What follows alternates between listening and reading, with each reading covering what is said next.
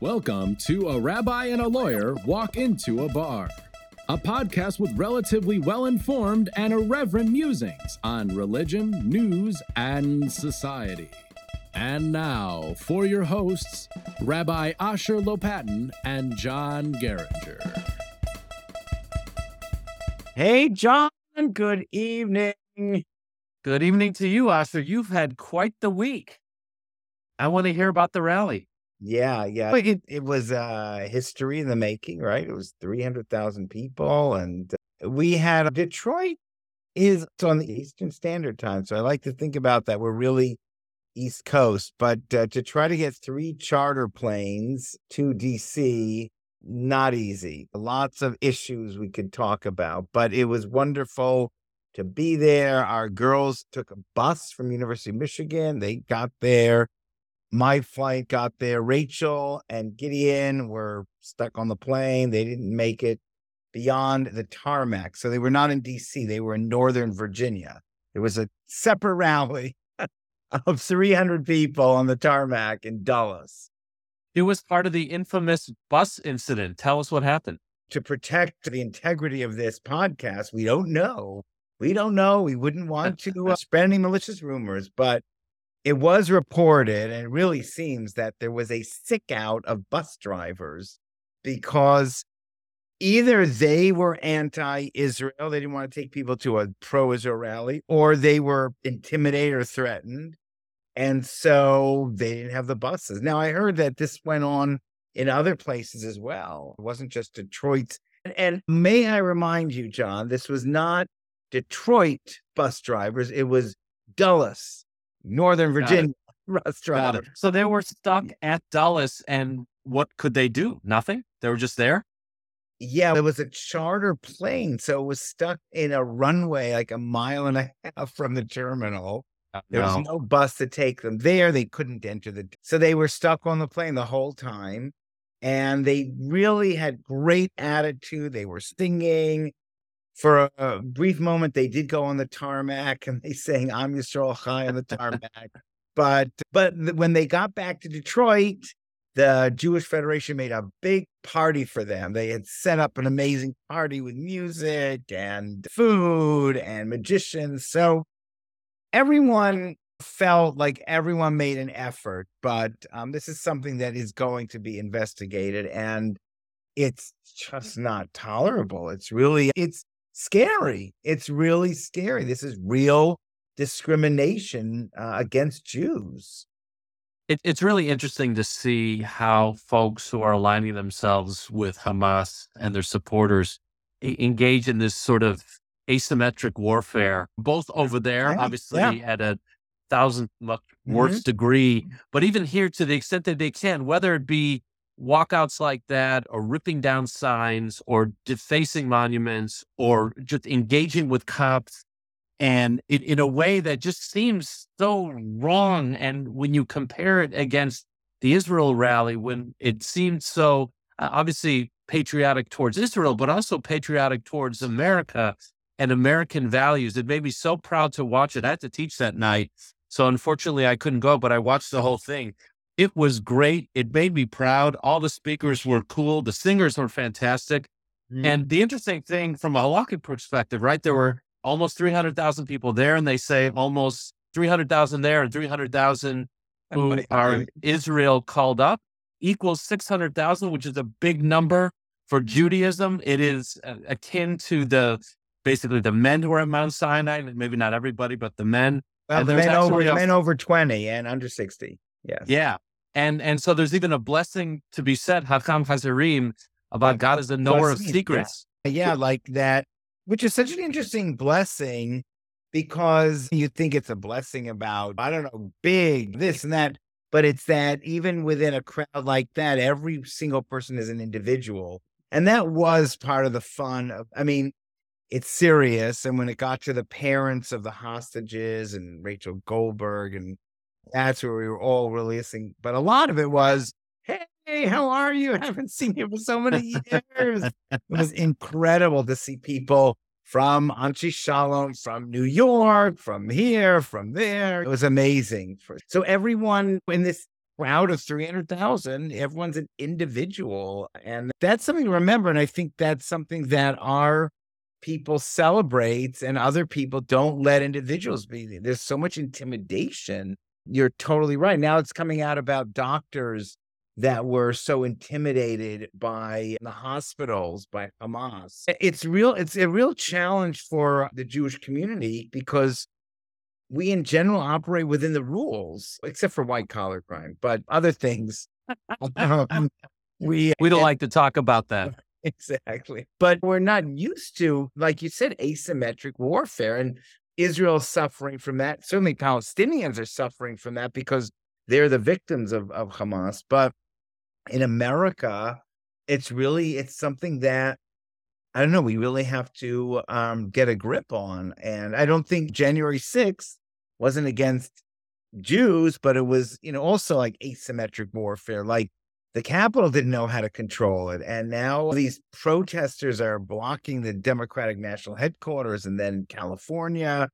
And I don't know, just one more point is that a lot of these people are Jews or claiming they're Jewish, and that is really disturbing. Yeah, I don't know if you saw, there was one bunch of rabbis who were reading from the Torah that day.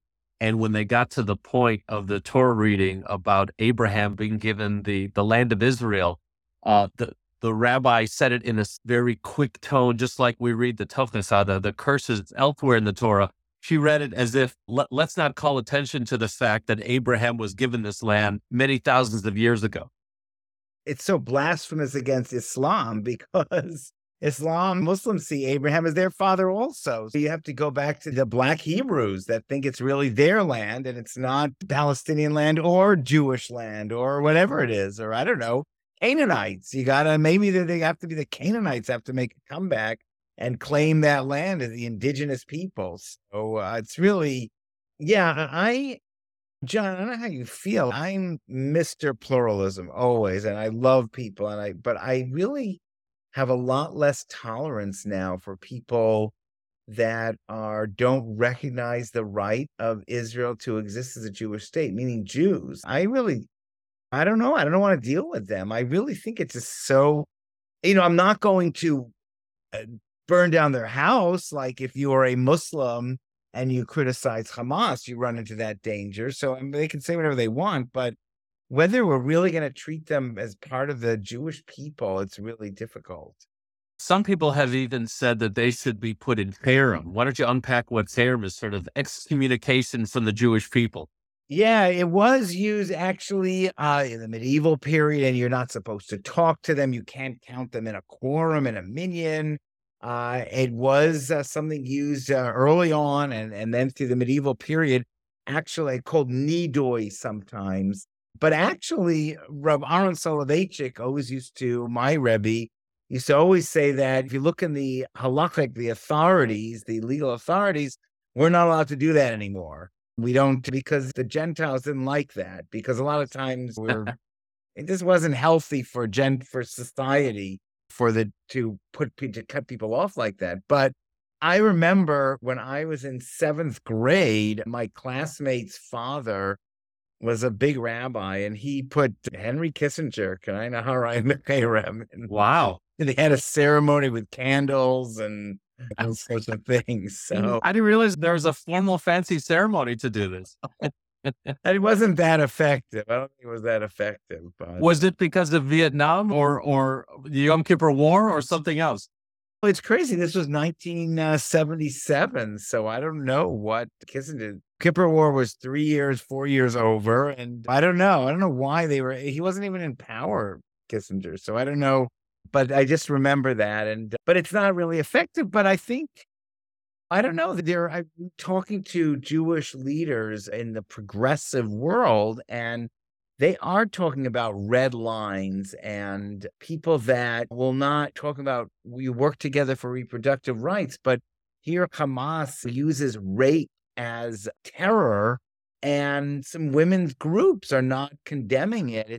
It is mind-boggling. Look, I know our group that's listening to this podcast are mostly people that we're preaching to the choir, but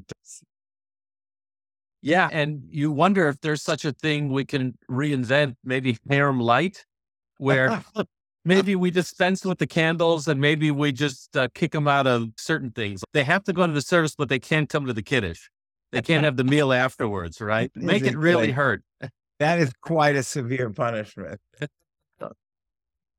But what was great about the rally was it was on Rosh Chodesh, which meant the beginning of the month, and therefore we read from the Torah. And the most iconic scene, I think, that'll be remembered for it, besides pictures of you, obviously, is the Torah being lifted up right at the White House. You weren't at that White House ceremony, were you? Yeah, I wasn't. My brother-in-law was like VIP. I was a schlepper, but no, I wasn't there. We actually arrived much too late for that. But John, that brings up this question. I was reading actually Jonathan Sacks of blessed memory. Lord Jonathan Sacks was quoting, I think, Hannah Arendt, that about when anti-Semitism is most destructive of Jews.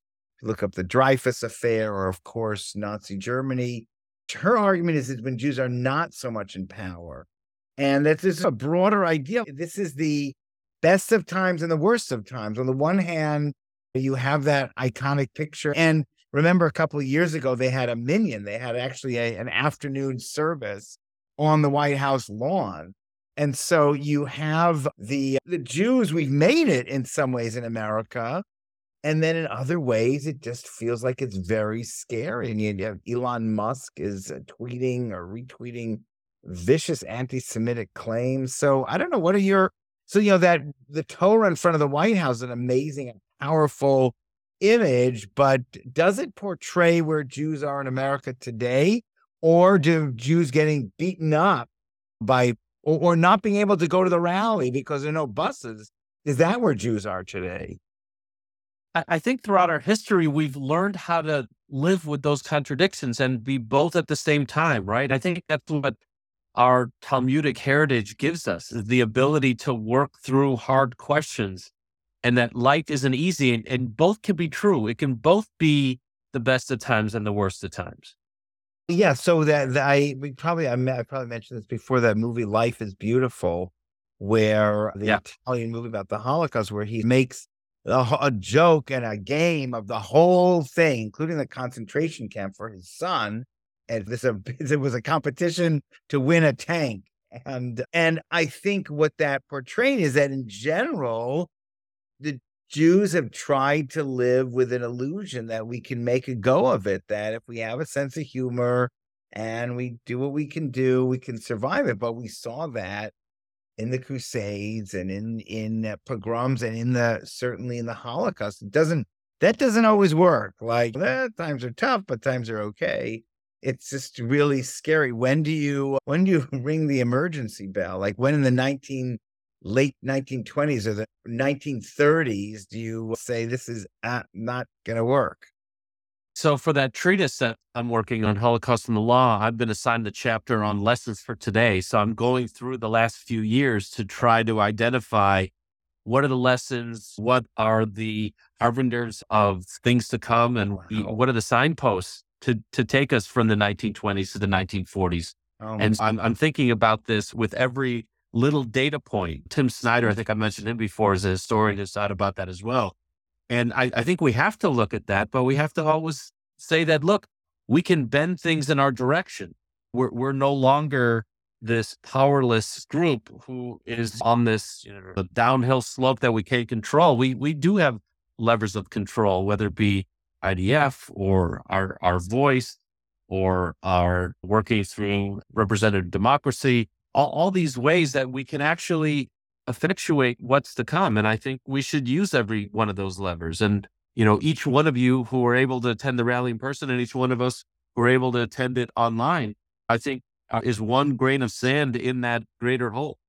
Yeah, I wonder we'll see how effective all those law firms that are saying they're not going to hire Harvard law students who are anti-Israel, and some of those law firms are law firms that probably 60 years ago wouldn't hire Jews. We've come a long way, baby, as the Virginia Slims commercial used to say. But even the Department of Education even is catching up, right? There's a provision called Title VI that the Department of Education Civil Rights Division is looking at, that they're realizing how they can go after some of this anti-Semitism on campuses and the other isms, right? Anti-Islamism and the rest. But they're catching up and they're realizing that this can't go on.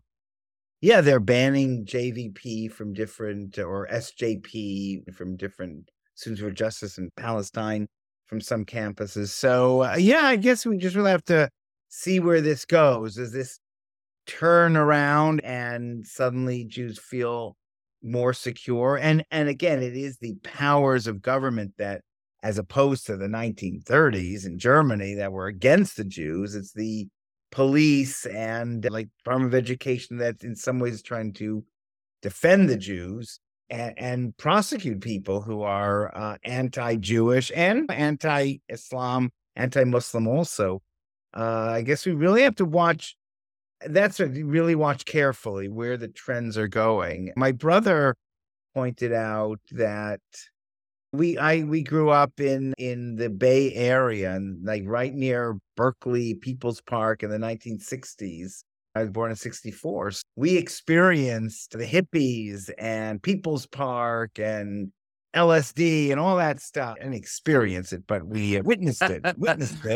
I was going to say, are you going to make a pronouncement on this show? No, my parents were not into that, at least as far as I know. But my brother was saying, like, that movement, the hippies, communes, they wanted to separate from Western society, and and then, of course, the next decade, Hare Krishnas and Moonies and Buddhists and all that, Bujus or whatever, but it wasn't a hatred of Western society. And I think what my brother sees, and I think we see it, like there's a hatred, there's an anger against not only Israel or Jews or Zionism or anything, but against Western society. And that is something that maybe we haven't seen before, that anger and hatred. Yeah, I think about our White House davening with the Torah, peaceful, respectful, and people putting red paint on it last week, the pro-Hamas rally last week. And it like we've been talking about, this cultural divide, this clash of civilizations, that it is going to play out for the next few months, if not years. I think we're seeing a shift, and it doesn't help that 30% of our nation's youth is being educated by Chinese-run TikTok, right? Who have every desire in the world. They may not be able to bring themselves up to our level, but they can certainly bring us down to theirs. And so just like the Russians did with Facebook in 2016, I think the Chinese and others are doing with TikTok and other things now. And if we don't keep an eye on it, and if we don't educate our kids correctly, this is what the next generation will look like. And that's scary. Yeah, I think, but luckily we get YouTube, yes, no TikTok in our family. Yeah, I think we dodged that bullet as well. I think my daughter only uses it for dance moves, which is perfectly fine by me. I love TikTok commercials where they say how nice it is in old age homes, and it's so warm, fuzzy. It's so great. So what we should also talk about is the potential deal for the release of the hostages. So much to talk about there. I know that we have this concept of pidyon shvuyim, of redemption of hostages, and a lot of people have criticized, for example, the Gilad Shalit was captured in 2006 and then released in 2011, where over 1,000 Palestinians in prison were released, including some of the ones who were involved in the massacre last month. And the question is always, is it worth it? And Halacha has something to say on that, doesn't it? Yeah, actually, first, of course, it says it is the greatest mitzvah, but Halacha says that about a lot of things. It's the greatest mitzvah. So, but it is a huge mitzvah.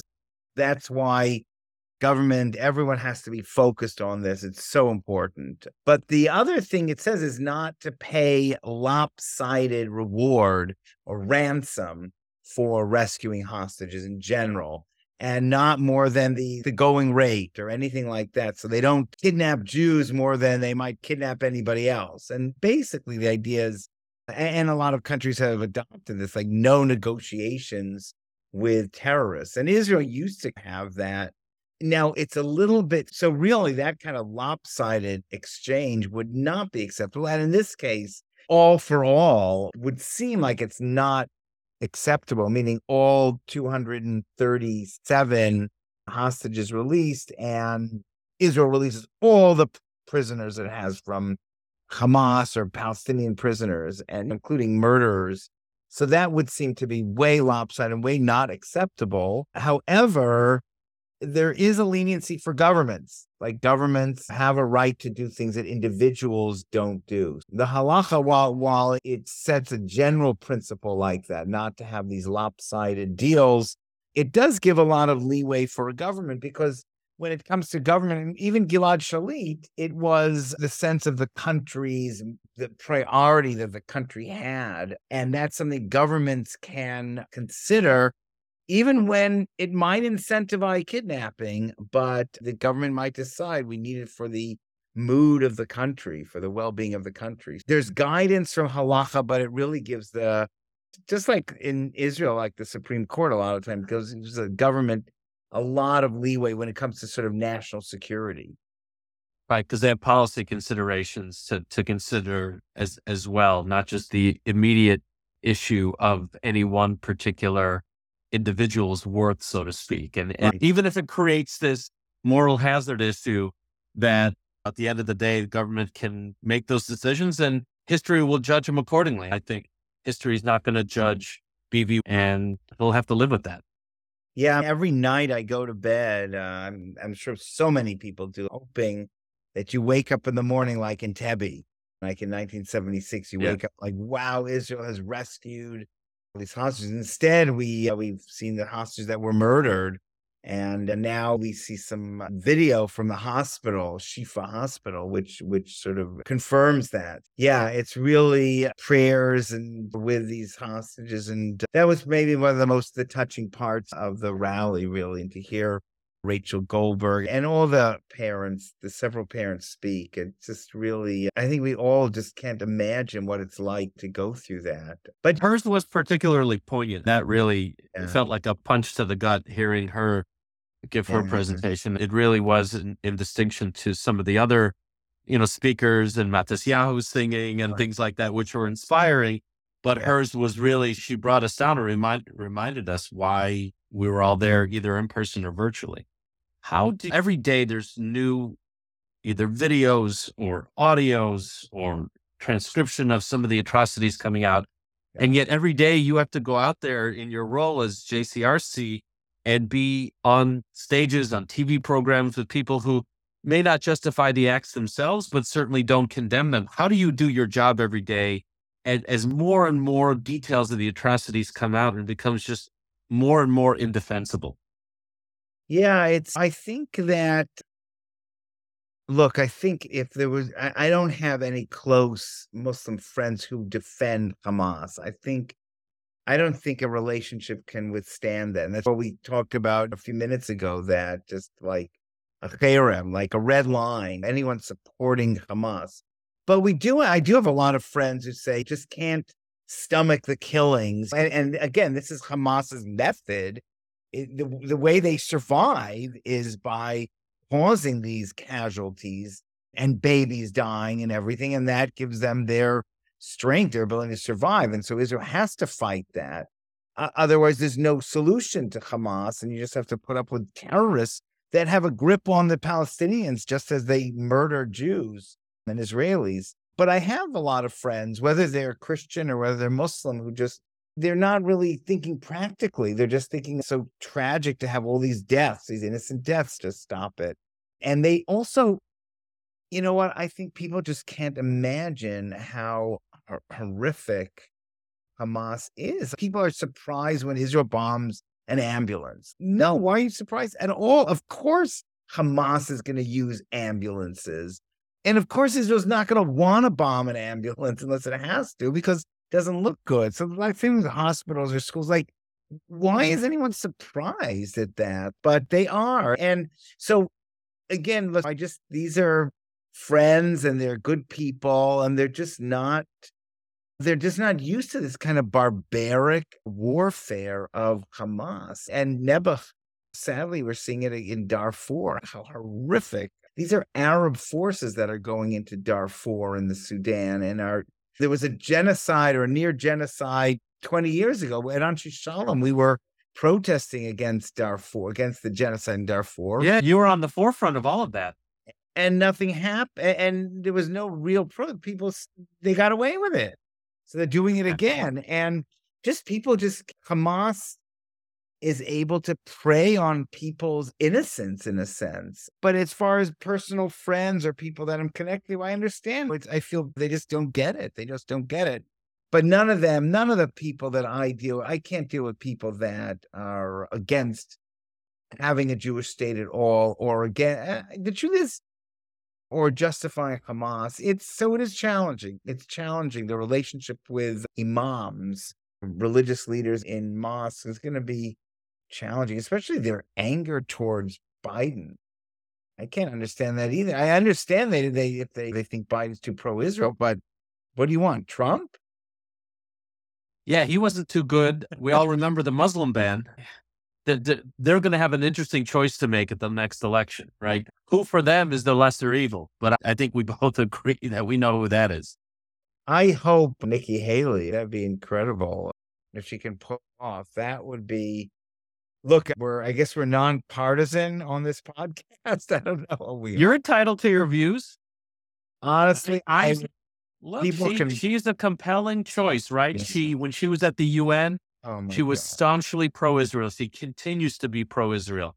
I think the fact that she aligned herself too much with Trump when she really didn't have to is a bit disqualifying.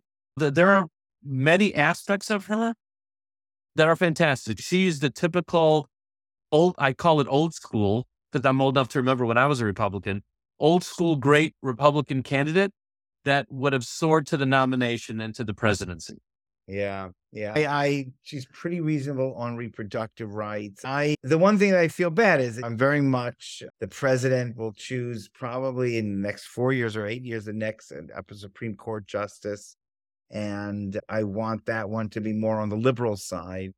But it's just seeing the Democratic Party really have a difficult time with this, even though the vast majority are supporting Israel. But now some of them ceasefire. A ceasefire means letting Hamas win. And I want them to know that it means these thousands and thousands of innocent Palestinians who have died as human shields for Hamas, their death will be in vain if there's just a ceasefire and Hamas is allowed to remain. So yeah, they're doing them no favor, but they are being reflective of a growing part of their base that, again, based on getting knowledge from TikTok and getting knowledge from these education centers that are sponsored in this country at schools from Qatar and places like that, where they are pushing an agenda.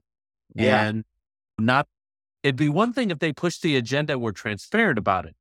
It's another thing that sunshine should be the best disinfectant on those. If we knew that Hamas was funding these centers, and if we knew that China was pushing things on TikTok that are trying to undermine the United States and Israel, but it's so insidious that we don't see it coming until something like this happens. Someone wrote about the fact that many people were saying this was like Israel's 9/11. It's really, in many ways, like their Tet offensive. That even though the Hamas terrorists are being killed left and right. Right. Same thing with the Viet Cong during the Tet Offensive, but the Tet Offensive is what led to the demoralization of America with Vietnam. And I think their goal, obviously, was to demoralize Israel and help by having their useful idiots around the world to help in that process. Yeah. So I hope Israel is really strong. And it seems like Israel's doing a great job. They lost over 60 soldiers, but it's not the bloodbath that I think people predicted. And they're really doing a very thorough job, I think, and a very careful job in Gaza. The one thing that worries me, I don't know if we've talked about it that much, is the end game. And I hear on General Petraeus and Wesley Clark this importance of thinking what's going to come afterwards. And especially General Petraeus, who understood the surge and was successful in Iraq. He said it was successful because they were able to bring over the citizen, the common person, to show them that their life is going to be better than it was before, under whether it was like crazy Shiites or whoever it was. And that's something I know Israel is like loath to do. Like Israel does not want to deal with helping rebuild Gaza. But I think that's going to be necessary, and we'll see what. Yeah, he literally wrote the counterinsurgency manual. Andreas did, and he knows better than anyone the risks of what it would be like for Israel to go back and have boots on the ground, which I think would be a mistake. I go back, I think we said it last week, that I think there should be some sort of Abraham Accord Arab peacekeeping force there for a while before we do anything. But I think Israel, on the whole, has been good about the best they can under the circumstances, targeting in a way that only goes after the bad guys and minimizing, again, underlining to the extent possible, civilian damage to the extent possible. And look, we've said this every time we speak about this. Right. It pains me to see innocent Palestinians hurt or dying. It just does. And I wish the other side would say the same. And Israel is really surprisingly doing better PR than they normally do. Like they have spokespeople who could speak English, which is a really good start, at least for the American audience. That's right. That's right. And they're really very good about the stuff they've shown us from Shifa Hospital. And there's still a lot more to show us, but they've done a very good job of that. And that's important. It's so important. Like you said, sunlight. Transparency is so critical. Yeah, the videos of the tunnels under the hospital, the pictures of the weaponry that were stored. It's not only a reflection on the hospital, it's a reflection on the United Nations. It's a reflection on UNRWA. It's a reflection on every organization that knew or should have known what Hamas was doing. Right. And with every new piece of evidence, it shows the fact that they were colluding, in effect, with what Hamas is doing. And look, I'm sure they were doing it out of fear, a lot of them, but that's the same fear that people in the Arab American community have in Detroit, that they're not willing to speak up openly against Hamas because they're worried that their house will be burnt down. And that's also something like Americans don't necessarily get that. And Jake Tapper has pointed out a little bit, that when reporters go in under the auspices of Hamas, they tell them what they can show and what they can't show. And people don't always just understand that. We actually had, I guess last week, a media luncheon. We had a wonderful speaker, Dr. Ora Peskowitz is the president of Oakland University. Okay, it's not University of Michigan. Okay, but it's one of the leading universities in the Detroit area. 16,000 students. All right. And she was saying how you have to have courage, the heads of these universities, to speak out. And the media was really, we had 60 media folks there. They're very open to hearing how could we improve our reporting. And it's just unfathomable what Hamas does to the Western world. We're just not used to that. And like you said, asymmetric tactics. And I guess we got to really get on the ball and get a little bit more sophisticated in the Jewish community as well. Yeah, you hate to show the actual atrocities, but the fact that they're being shown in Hollywood and other places among influencers, or at least excerpts of it, just to give a small taste of the horrific nature of what happened. So you're exactly right that we look at life through our lens in Western civilized society. Once you see that, you can't unsee it, and you realize the depravity that we're dealing with. Let's get on a happier topic. How about Thanksgiving? Yeah. Speaking of indigenous people. So there are a lot of synagogues, for instance, Spanish and Portuguese, they really believed that, I guess one of their members was on the Mayflower, I think. They celebrate, they have special prayers for Thanksgiving Day. And I think Kehillat Yeshua, another Orthodox synagogue in New York, has a special service for Thanksgiving. And yes, I understand that every day is Thanksgiving Day. That's true. But when the whole country gets together just to thank God for America, I think Jews, we should be patriotic and we should be thankful to America. And I remember when I was in yeshiva, I was 17 in Chicago, and my Rebbe, Rav Moshe Soloveitchik, brought us to his house for a turkey dinner on Thanksgiving. And I heard that Rav Soloveitchik also was into that, though I imagine there's going to be a lot of revisionist history about that. But I think whatever helps us be more grateful for the good things that we have, that's a good thing. And if turkey, now there's a whole question, is the turkey kosher in the first place? Because it's an American bird. They didn't have a tradition of turkeys being kosher in Europe or in the Middle East. So there are some people that don't eat turkey. Oh, no, don't say that. Just one more thing you're going to take away from me. First, they took away my blackberries, which I still eat, by the way. Then they took away my lettuce. Now you're going to take away my turkeys? No, almost everyone eats turkeys, and it's under the OU, so don't worry about that. That'll be fine. I think there'll be petri dish turkeys and cultured turkeys before that stringency becomes acceptable or widespread. Okay, good to hear. Listen, you have a wonderful Thanksgiving weekend. I know, like you, my family's coming in for what used to be a long weekend, and now is a week. I don't know what's going on with these crazy colleges. Not only are they pro-Hamas, but they also give you a week and a half for Thanksgiving break. Yeah, after high tuition. Yeah, but yes, really enjoy your family. And I am excited about the girls coming in and be here. Judah's still in Israel, but yeah, really wonderful celebration. And even in these times where they're so difficult and so much pain, we do have so much to be grateful for. And it's a healthy attitude, really, to show gratitude to God and to our country and to the wonderful lives, to the people in our lives that we have. I love it. Happy Thanksgiving. Thanks. Take care. Thank you for listening to this episode of A Rabbi and a Lawyer Walk Into a Bar. If you like what you heard, please subscribe to get our next episode delivered right to you. If you really like us, please consider leaving a review and sharing this with a friend. That would really help our efforts. And finally, to contact us and for more show-related information, please visit our website, rabbilawyerbar.com. Special thanks to our production team, David Stone for the introduction music, Andrew Bauman for the artwork, and I'm Nicholas Tantillo. This podcast is co-produced with Front and Social Studios in Chicago. Disclaimer: the views and opinions expressed in this program are those of the speakers and do not necessarily reflect the views or positions of any entities they represent. Copyrighted material, all rights reserved.